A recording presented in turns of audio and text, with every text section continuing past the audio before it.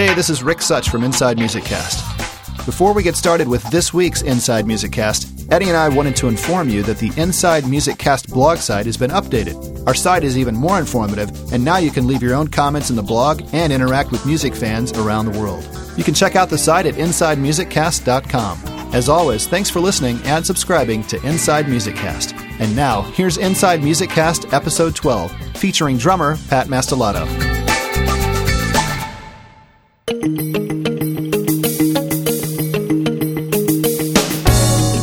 Taking you inside the world of music, this is Inside Music Cast with Rick Such and Eddie Cabello.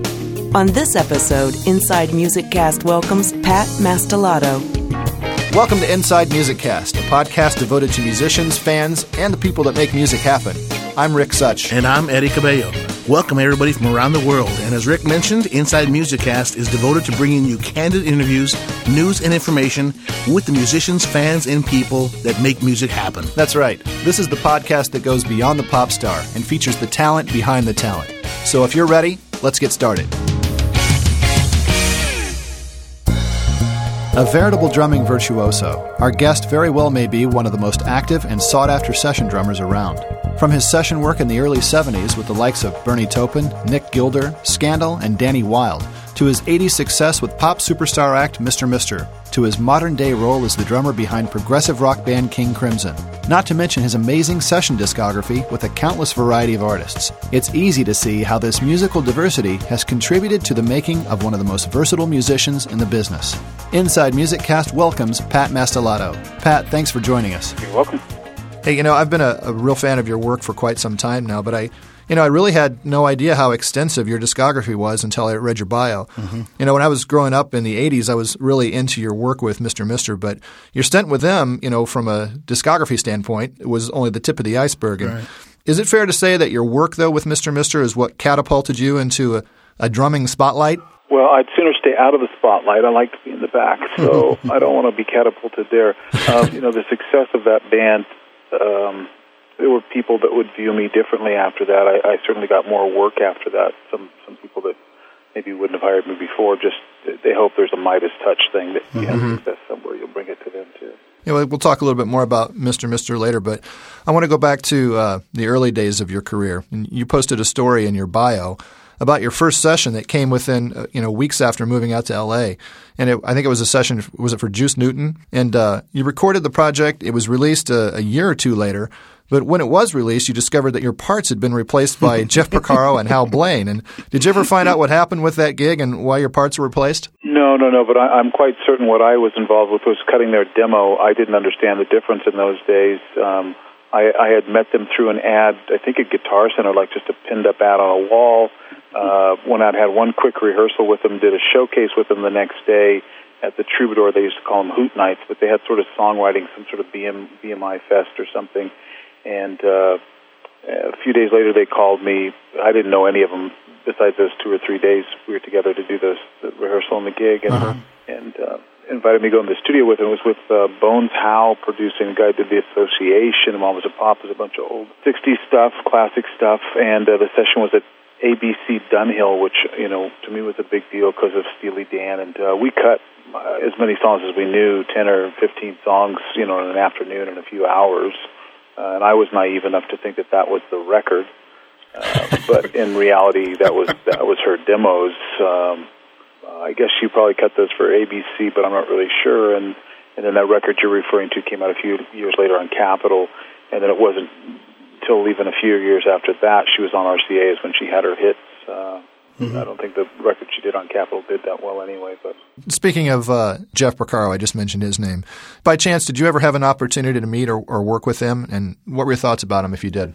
Well, he's a sweetheart. I did meet him early on. I met him when I was about 18. A producer that I was just starting to work with, an artist that was on Discreet, on Zappa's label called Discreet. He was in recording it, what they call cello now. It was Ocean Way for a while, but back in those days it was called United Western.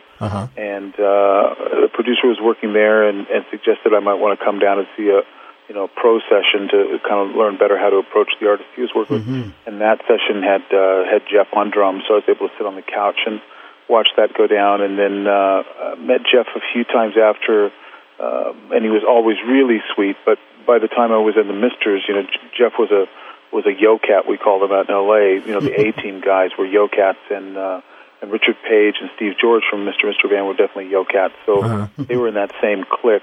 So hung, more with Jeff. Jeff was always sweet guy. Steve Lukather would scare me a little bit, so I didn't hang some of the opportunities I had. I was a little afraid to see where that might lead me, ruin my marriage or something. So I didn't hang as much as I could have. But yeah, I never worked with Jeff, straight up with Jeff, but ran into him, several times in the hallways and hung, and he was always just really, really sweet. And the last time I saw him was in Germany. He was playing with Toto. I was playing with the Rembrandts, and we were on a festival date together. And without getting into the details of it all, he was extremely sweet to me. Woke him up in the morning, and he was very kind to me. I want to ask you about some of the guys that really influenced your drumming, Pat. Jim Keltner, James Gadson, Jim Gordon. Can you tell me a little bit about how you've absorbed, even Jeff, I'd like to know what, did he contribute a little bit of while you were listening as to what ended up being the style or your techniques as Pat, today? We're all just a stew, I guess, musicians, people in general, we're just a stew of all these influences. And, to put one guy higher or lower up the list, there's people in bar bands that I don't even know their names that I saw for a few minutes and walked out of a club that I learned things from. Yeah. Sometimes you learn things not to do, but just little things that you pick up. And, it's an endless list of musical influences, not just drummers, just everything.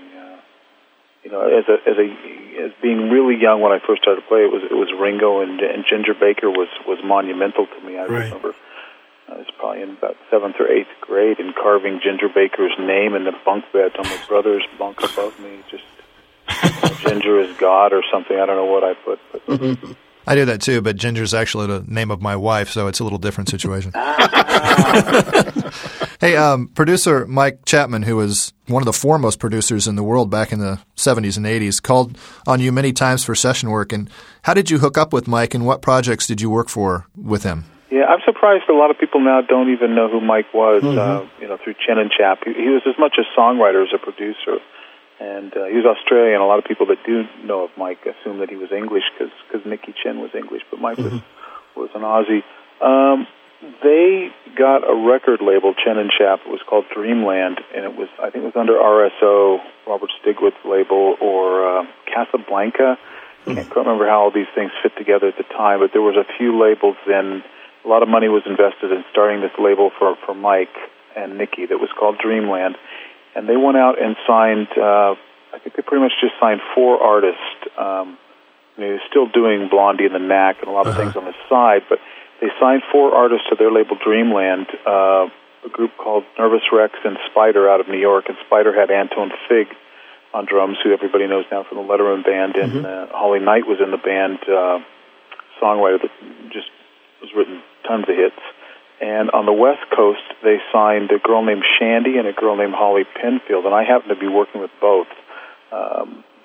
My routine in those days was to take every gig I could get and keep it, And they weren't, either one of them, working that much. Shandy, we had quite a following. We would do a Monday night thing out in the Valley in Studio City that developed a huge following, but Holly's band was pretty much just in the studio.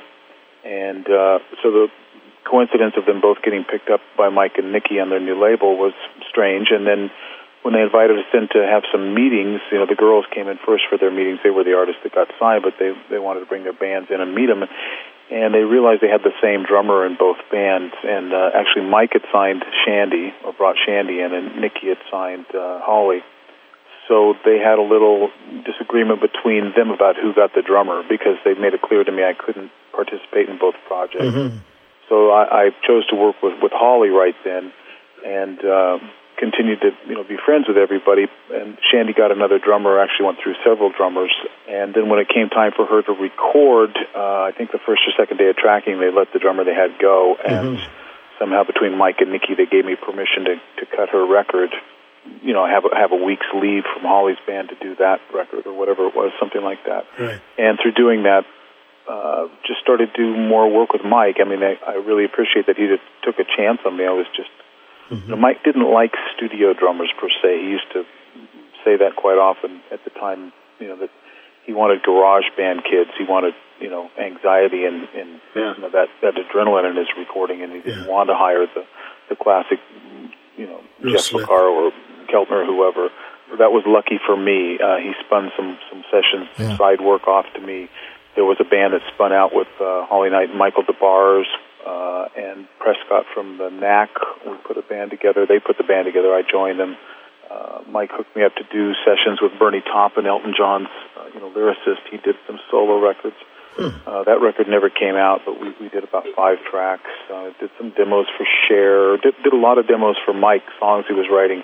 He wrote Love is a Battlefield around that time. We cut that track. It was around, right around the 80s. Wasn't it Kim Bullard from Poco that led you and you crossed paths with Richard Page and Steve George, right? Yeah. I'd known Kim since I moved to L.A. when I was about 17 or 18, so it was about 74, straight out of high school. And there were a couple guys that I met right away in that band that was with Frank's label Discreet. It was a kid from Georgia named Bryant Sterling, and his keyboard player was Kim, who was also from Atlanta or near Atlanta, Georgia. And the bass player was Eric Nelson. He went on to play with the guys from Kiss and Nick Gilder and some other things. So we were, in these bands when we were 18 or 19. So then maybe 5 years later, it's probably more like about 82 that Kim rang me up. He'd been playing in a band with Steve Ferris and had heard about the Pages guys auditioning drummers for, I guess, close to a year. They'd been auditioning drummers. So they auditioned for over a year. Yeah, they were a little picky. I would say so. Well, it was just around the time. I mean, it was once you got the gig. I mean, basically, Mr. It appeared, correct? Well, when I got the gig, the band was still to be Pages. They were signed to Capitol. They'd been on Epic before that with a couple of records that had flopped, and they were on Capitol. I was a little nervous about even auditioning because Vinnie Colaiuta had played on the previous record. I knew I couldn't play those parts, but Kim stressed to me that they were trying to change the format of the band a little bit, and for lack of a better replica, it would sort of be Hall & Oates, where you had a solid band, consistent band, G.E. Smith and can't remember the rest of the Hall & Oates band of the 80s, but Mickey Curry. They were the same band, T-Bone Walk, the bass player. They were always the Hall & Oates band, even though Hall & Oates was the signed artist. Right. And Pages had gone through to a lot of session players and had trouble keeping them when they had a live date to do. So they decided to try and form more of a rock band and keep the rhythm section solid. So when I auditioned, they'd given me a couple tapes that demos. I think Mike Barrett had played drums or a drum machine. What I guess got me the gig, because I've talked to them since later, they said because I could play along with the drum machine. They'd been going for about a year without a drummer, and they had a Linn drum. And they said most of the drummers that came in couldn't play in time with it, and they were asked to leave. So I got lucky that I could just keep up with what they had programmed in their box. And I was supposed to bring a bass player. I was bringing James Rolliston. He just got off the road with Ry Cooder, and he had a toothache or something. He went to the dentist, so he never showed up for the audition. And I was working a day gig at that time, and I had to be back to work. So they were auditioning me like at the lunch hour or something, and so they could audition me. Rich Page pulled down a bass. He wasn't intending to be the bass player. He was going to be a stand-up singer and double on keyboards and guitar and different things. But he played bass to audition me, and the chemistry was real immediate. They already had songs, and I could play them reasonably well, even not having heard most of them. And they had a manager walk in and say, "Great, 4-piece, we love it," as if it was a concept. It wasn't. And agent came in later, and the producer, Peter McKeon, that had just done Minute Work, came in. Each one, same reaction. Great, 4-piece, new direction, love it. Right.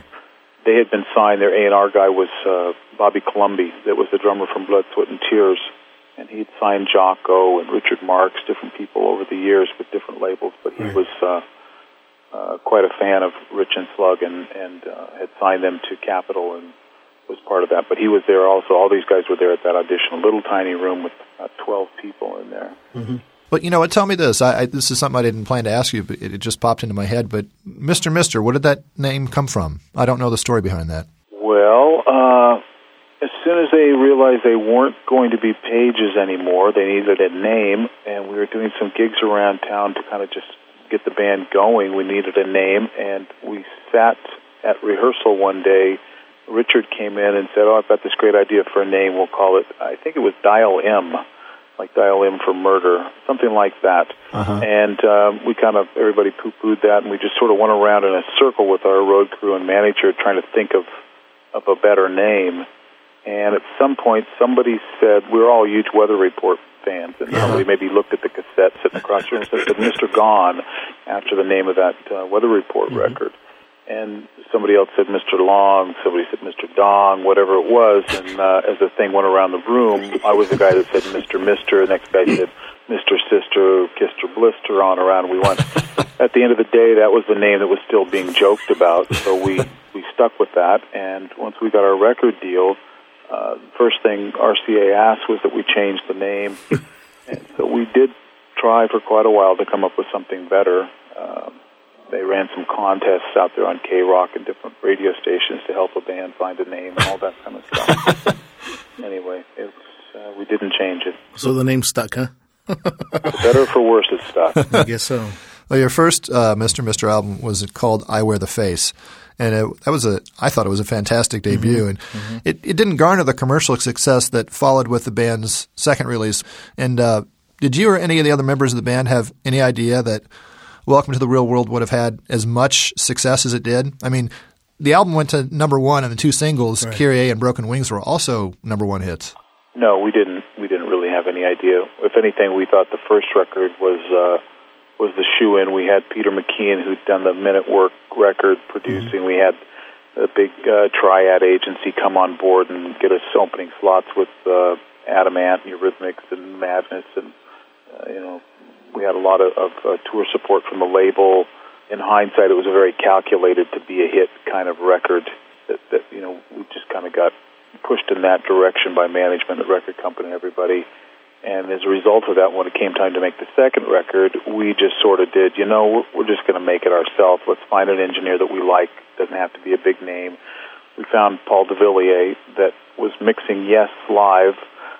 He had produced a record with a guy named Mark Jordan that I've also worked with at the time. We were managed with the same guy, with George Gisman, as both. And Mark Jordan had lost his record deal, so George knew that this engineer from South Africa, Paul DeVilliers, was available, and we all drove down to see a show of Yes at Irvine Meadows and meet Paul, and we really liked him, so we said, let's just take a chance like this, and we'll kind of make a low-budget record. At the time would have been a few $100,000, sure, nothing like we get now.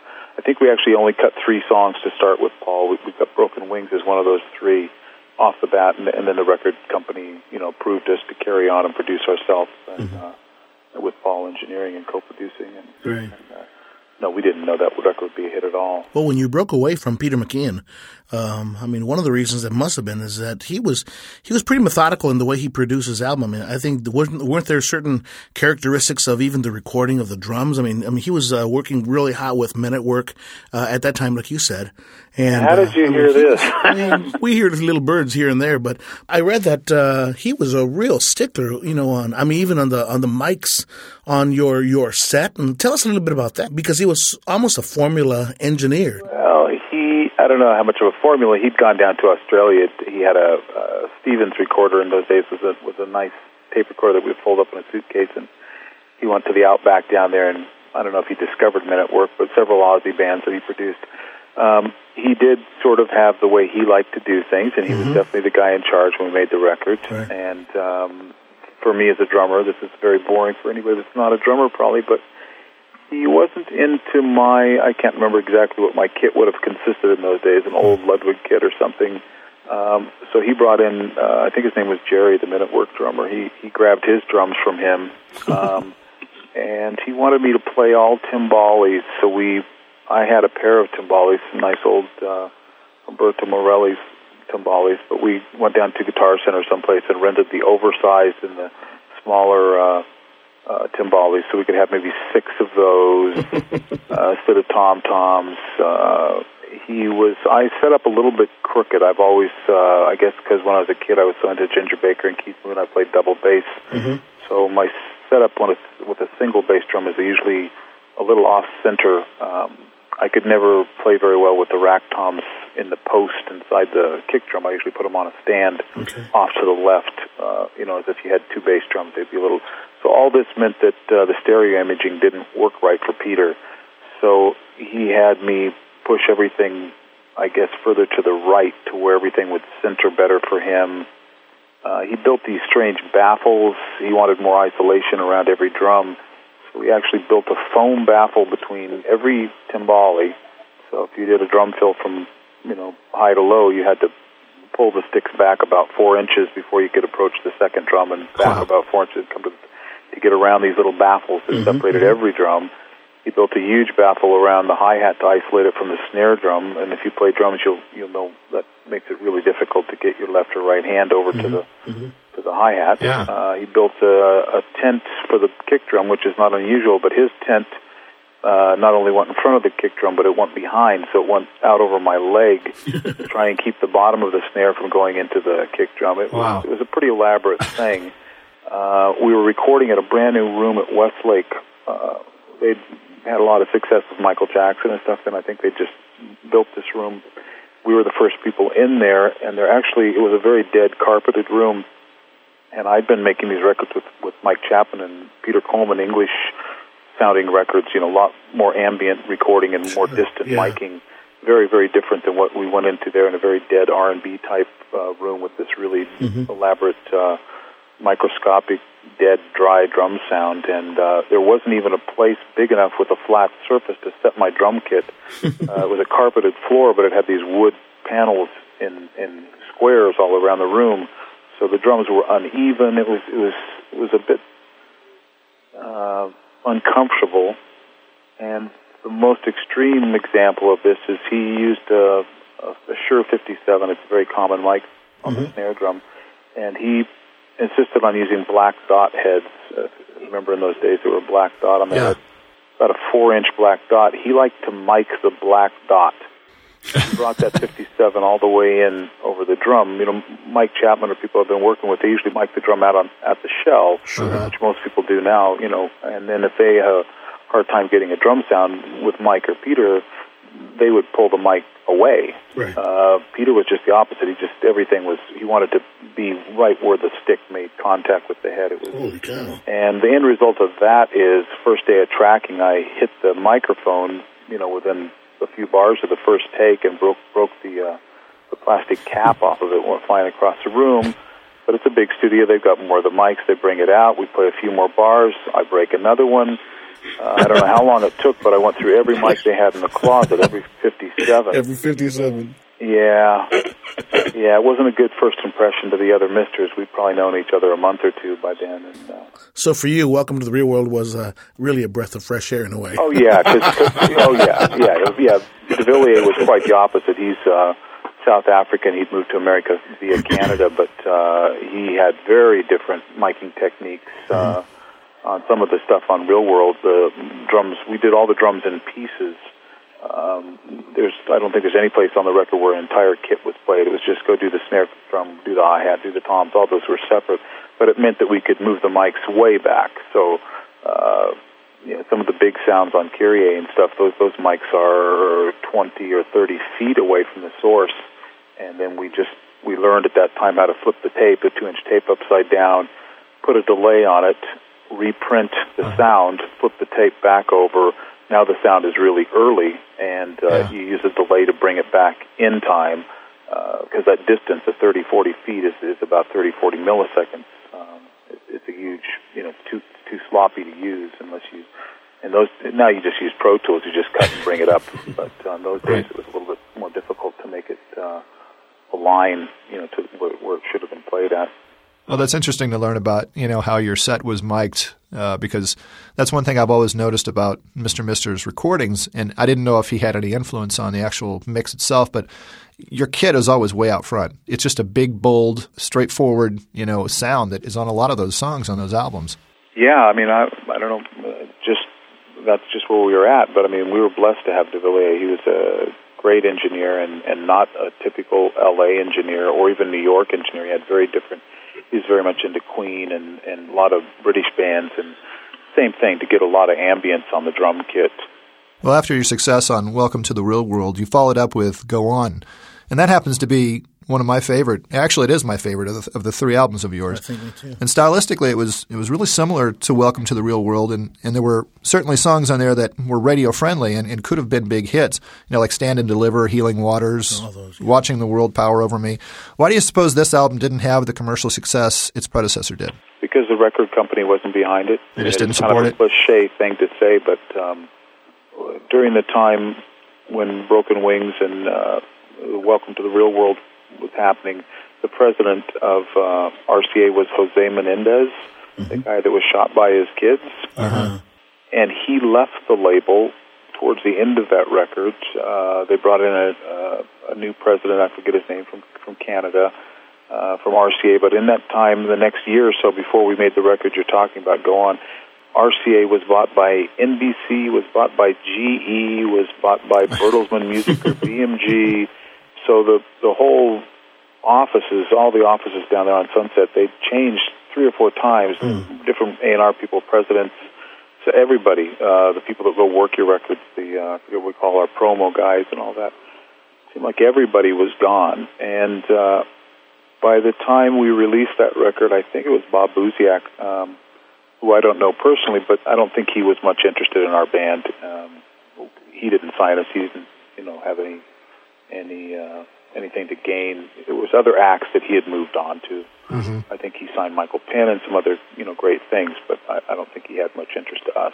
It's an interesting story because we interviewed David Page from Toto about, a month ago, and his story was very similar. Right after Toto 4, which was a huge, success, they followed up with Isolation, and it was just almost the exact same story you told. The record company just didn't get behind it. There were changes and record companies, and it's just kind of ironic. Yeah, the bottom fell out of the company, and there you have. Can you imagine all the different types of products that sort of fell out on the wayside? I mean, I really felt that Go On. Reiterating what Rick said is that it was a phenomenal album. It really was. I'm kind of too close to it all to really know. I remember all the tension within the band while we were making the record. We'd come off a very successful record. There was an expectation, and we had played most of that material live, so we had a good feel that most of the material would work. And I guess if anything, we were a little bit cocky that we'd have a successful record just based on what had happened the preceding year. So it was pretty naive of us, but it didn't happen that way. And I think it wasn't long after the record came out that Steve left. I can't remember that we toured a whole lot after Go On. Overall, Mr. Mister's music, and I want to talk about standing away from it a little bit. It's a lot of the music seemed to have some very interesting spiritual overtones, songs of Kyrie, and on a song, I guess even on Go On, Man of a Thousand Dances and Healing Waters. And talk to us a little bit about, were you in line as to the messages that were sort of undercurrents with the music? Were you involved with the collaboration? And, tell us a little bit about the real messages behind the song. They were wonderful. Well, you're talking about the lyric. I'm obviously more involved in the music, and we co-wrote a lot of stuff as a band and found our own parts on the songs that Rich and Slug would bring in. But there was another component to the band, John Lang. He was Richard's cousin, and he was a lyricist with the band, so he was our 5th member, but he wasn't on stage. Gotcha. As far as the religious, spiritual is probably a better word, but we were all raised in the church. I went to 8 years of Catholic school. Rich grew up, I guess, as a Baptist or I don't know what, but his family would sing in the church since he was a little kid. I think we were all individually, like most people, looking for some sort of spiritual awareness. And it wouldn't be surprising that John and Rich's lyrics would tilt in that direction. I can remember touring, especially in the Midwest, in the Bible Belt, when we were touring with Tina Turner. She's a Buddhist, and they were picketing her, outside of gigs in St. Louis and Arkansas and different places. At the same time, they were kind of globbing on to Mr. Mister as if we were a spokesperson for the Christian movement, and we'd be asked sometimes, it quite startled and surprised us, but some of these interviewers started to ask us why we were hiding our Christian, why we didn't wave this banner. They would try to explain to us groups like U2, they're having great success, by embracing their Christian beliefs, and why are you guys, hiding it? That you're saying it, but you won't come out and say that, well, we weren't a Christian band. We'd still go home and get high. We were just normal people. It wasn't. We weren't on any agenda to go promote, any religion. Your songs just happen to have just a spiritual. Well, it's not an accident. These were the topics that most interested Rich and John. I know they were heavily reading Kahlil Gibran, the Prophet, was a very important book to them around that time. That's where the lyric for Broken Wings comes much out of that book. At the time, it's amazing to think about it, but we never crossed our minds recording the song, the reference to the Beatles song, "A Blackbird Takes Broken Wings." Right. It was later when people started to accuse us of having ripped off the Beatles that we sort of were like, whoa, there is sort of a similarity there. We didn't, we weren't even thinking about it. Right. Well, of all things, John Lang, who wrote the lyric, he's not a Beatle fan. He's not, I'm a Beatle freak, but it didn't even hit me. But it was John who later kind of researched and thought, when I look at where the Beatles were when they did the White Album, they'd just gone off to India, and there's documented stuff about them referring to reading Kahlil Gibran around that time. So most likely, both of them were influenced by the same source. It's funny because I remember when I first heard these songs, back then there were some pretty on the edge type of contemporary Christian radio stations, and actually I heard Healing Waters on the CCM stations before, and I mean they embraced it because it was relative to them, and I think music is relative. You can connect with it in a certain way. I guess you can't blame anybody for loving your music, but I guess it wasn't intentional, and I mean it was just wonderful. It was. It wasn't unintentional, but we weren't trying to be a flag waver for the Christian right. Sure. That song, Healing Waters, we got a Grammy nomination for Best Gospel Song. So we were shocked. It's like, I didn't know that. We put some gospel singing, a vocal choir, a chorus, I guess. They attached itself to that. It was an amazing song. It really was an amazing song. Do you still keep in contact with Richards and Steve? I do, a little bit, mostly with George. The manager is a good friend, and we chat about things quite often when I need some counsel. I'll buzz with him or just to chat about things. He's the one the most in contact, and Rich and Slug, and to a lesser degree Ferris. I haven't talked to Ferris much, but... Right.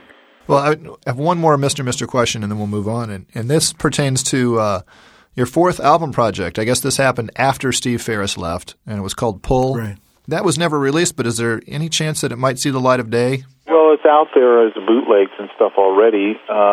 We've had a couple opportunities to put it out on some small little labels. I don't really know. This is more where the legality falls of who owns it.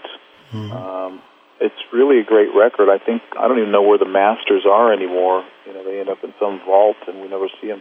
But we went back to make the record with Paul DeVilliers, and before we started the record with Paul, as a trio with Paul, we all went up in the caves in Topanga Canyon and dropped mushrooms and had a long powwow about how we were going to not finish, not give the record company the record until we felt like we were done with it. And that we all did our little, blood brother pact up there in the caves about how, we wouldn't let it go half baked. If any one of us had a problem, we'd make sure we were all four happy with it. Well, what a better way to close things out than with mushrooms. That was our way to toast the send-off of the record. Yeah, 5 years later, I think we finally finished it, and the label dropped us. So. I'd like to jump over in a little bit of time there and explain to us a little bit about, let's talk about King Crimson. How did you actually connect, with Robert, Adrian? How did you become a member of it? Well, Robert invited me in is the short answer. Sure. I met Robert the year before we toured together with David Sylvian. It was the Sylvian Fripp Band with Trey and Michael Brook. And that came about in a very strange way. That there was a magazine out in L.A. called The Recycler. I was selling a piece of gear in The Recycler, or trade for ? And there was another piece of gear in there that was being sold or trade for ? And I called this guy up and said, would you like to swap my compressor for your Leslie cabinet? He said, sure. I went over, met the guy, got the Leslie cabinet. His name is Bill Forth. He's make this long chain of people connect. Anyway, it all started for me with Bill Forth, who happened to know Robert. Bill was a crafty guitarist. He knew Steve Ball and the whole clique, Trey Gunn, and so we said goodbye, and he called me later that evening, so it would have been a Thursday night, and said, hey, I forgot to give you an adapter or power cable or something, the on-off switch to that cabinet. So he swapped by the next morning early and gave me that, and he said, hey, you might want to know about this gig with Sylvian Fripp, that they're going to be auditioning drummers. And I said, who do I call? And he said, well, I only have one connection. It's Trey Gunn. So I called Trey. I didn't know him. He didn't know me. And he was in New York. And I asked, how would I get an audition for this? When were the auditions? And Trey pretty much said, don't bug me. The auditions are, in about 3 or 4 days. They're over in England at Real World Studios, so it's impossible for you to get there, and leave me alone. And I said, well, give me the manager's phone number, somebody else. And Trey's like, stop bugging me. Here's the guy, Richard Chadwick. Now, bug off. I got to pack. I'm getting on a plane in a few minutes.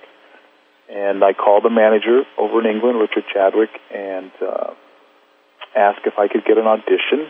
And he said, well, you won't know the material. The auditions are just in 3 or 4 days. We can't afford to bring you over here. It's too far away. It's just not logistically possible. And I said, well, I'll fly myself over. That won't be an expense for you. I'll get myself there. You just tell me what time. Don't worry about that part of it. And I said, I've done some recording for people at Virgin, and I know people down at the Virgin Record Company, and David Sylvian was on Virgin. I said, chances are good I can ring somebody up, and they'll possibly let me have an advanced copy of the CD. So he either said yes right then, or he said, let me call you back, and he called me back a few minutes later and said, okay, come on. And what I didn't mention to him was there's a station out there, KCRW, great radio station in L.A., NPR station, and they had played a few tracks off the Sylvian Fripp record a few weeks before that. I'd heard them in the car. So I had some idea that the material was something that I could play.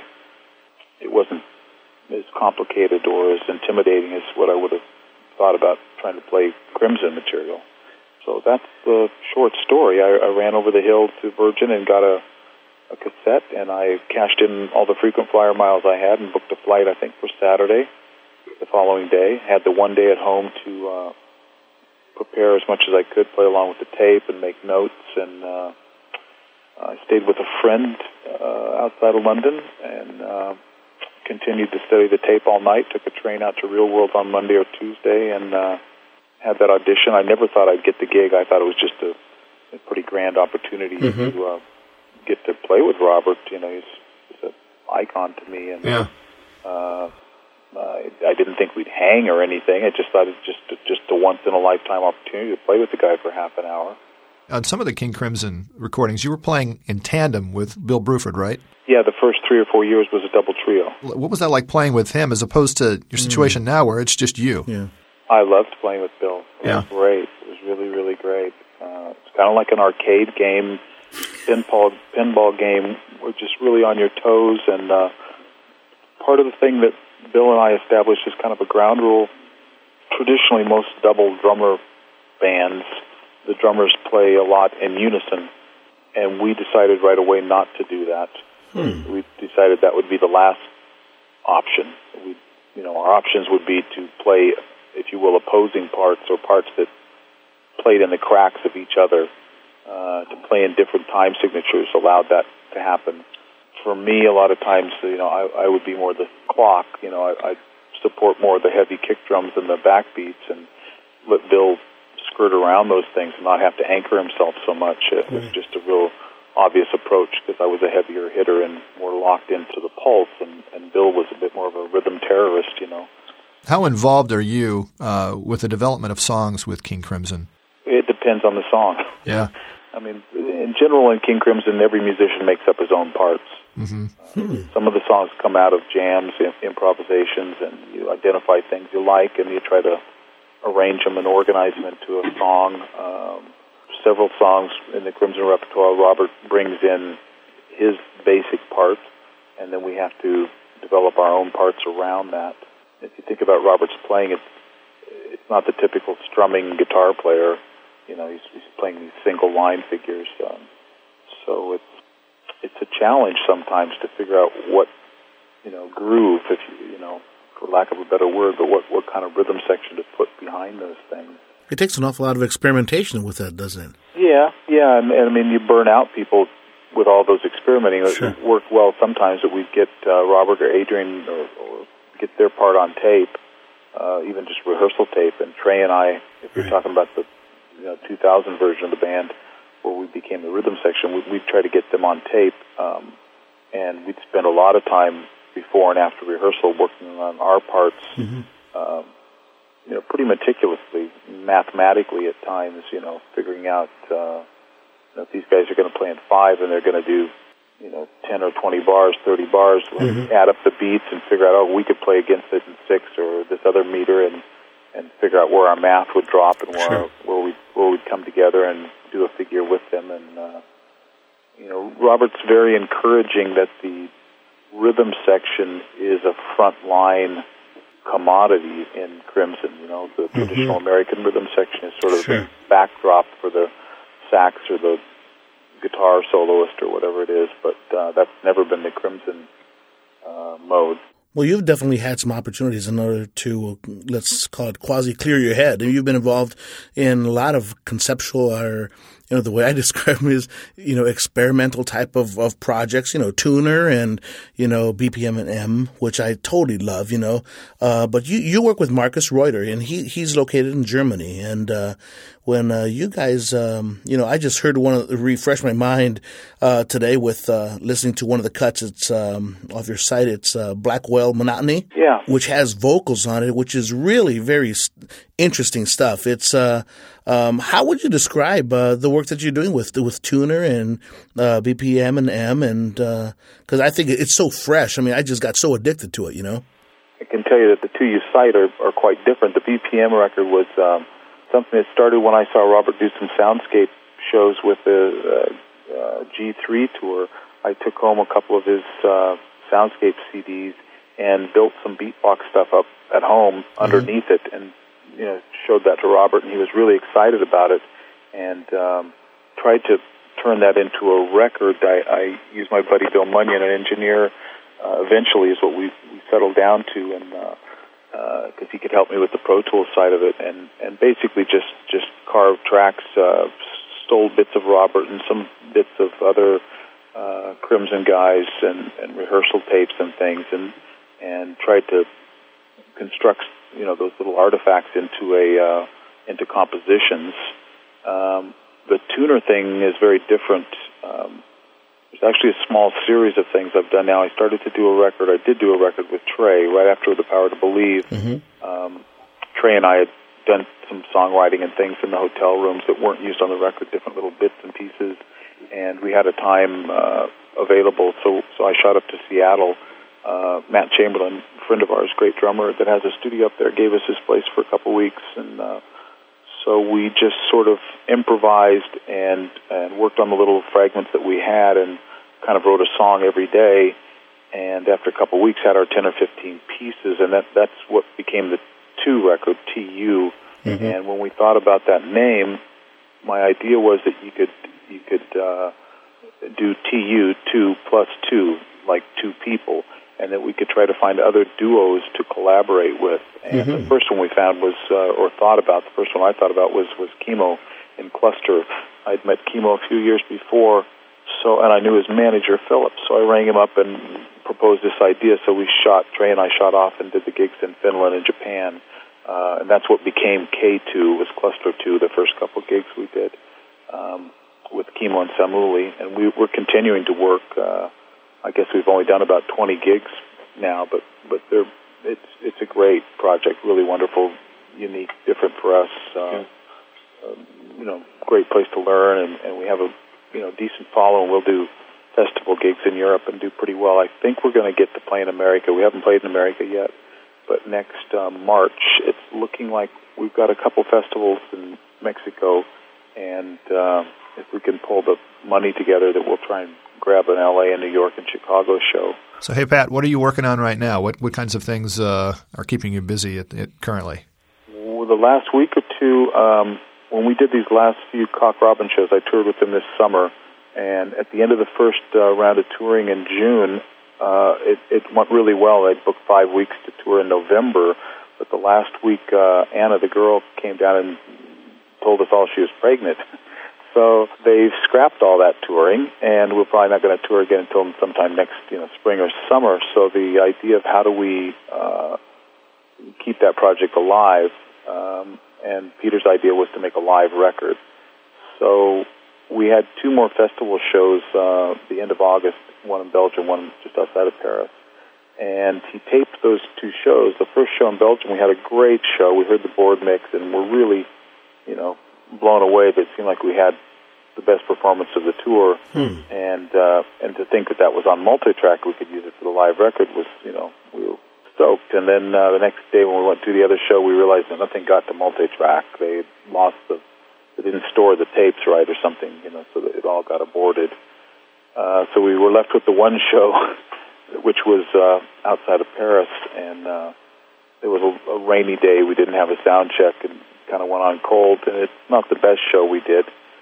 So the last week, that's what I've been doing here, is tweaking. They sent me the tracks, 2-hour show, so about 20 songs, and trying to figure out where things did or didn't get recorded very well, what's missing from the tape, or what I could, I've overdubbed a few parts that don't seem to speak. They have to submix everything, so the drums are just in a submix, and the electronics are in a submix, so... if a shaker and a kick drum are sharing a track and the shaker's too loud, you're not going to get any kick drum, Right. So I have to go back in and replace the kick drum, that sort of thing. Well, very cool. Well, Pat, thanks so much for spending time with us. We really appreciate it. You're welcome. If you want to find out more about Pat, for our listeners out there that want to find out more about him, you can visit your website at patmastelotto.com. And you also have a MySpace site as well, right? Doesn't everybody? I guess so. I even have one. My daughter, it had to happen sometime. She's been there for years, and all the good music I was hearing was coming from downstairs, and when I asked her where she found it, to be some band she found on MySpace. Well, very good. Thanks again, Pat. We enjoyed talking to you, and for Eddie Cabello, I'm Rick Such. Thanks for joining us on this episode of Inside Music Cast. Special thanks to Pat Mastelotto for joining us on this episode of Inside Music Cast. Our goal is to bring you a new podcast once every other week, so be sure to check your podcast downloads for the next episode of Inside Music Cast. If you have a question or a suggestion for the show, please drop us an email at input@insidemusiccast.com. That's input@insidemusiccast.com with 1 C. For Eddie Cabello, I'm Rick Such. Stay subscribed to Inside Music Cast, and we'll see you next time. Thanks for downloading Inside Music Cast, the podcast devoted to the musicians, fans, and the people who make the music business happen. Your subscription is appreciated, so be sure to check your podcatcher for our next episode. You can also visit InsideMusicCast.com for additional content. If you'd like to contact us via email, the address is input@InsideMusicCast.com.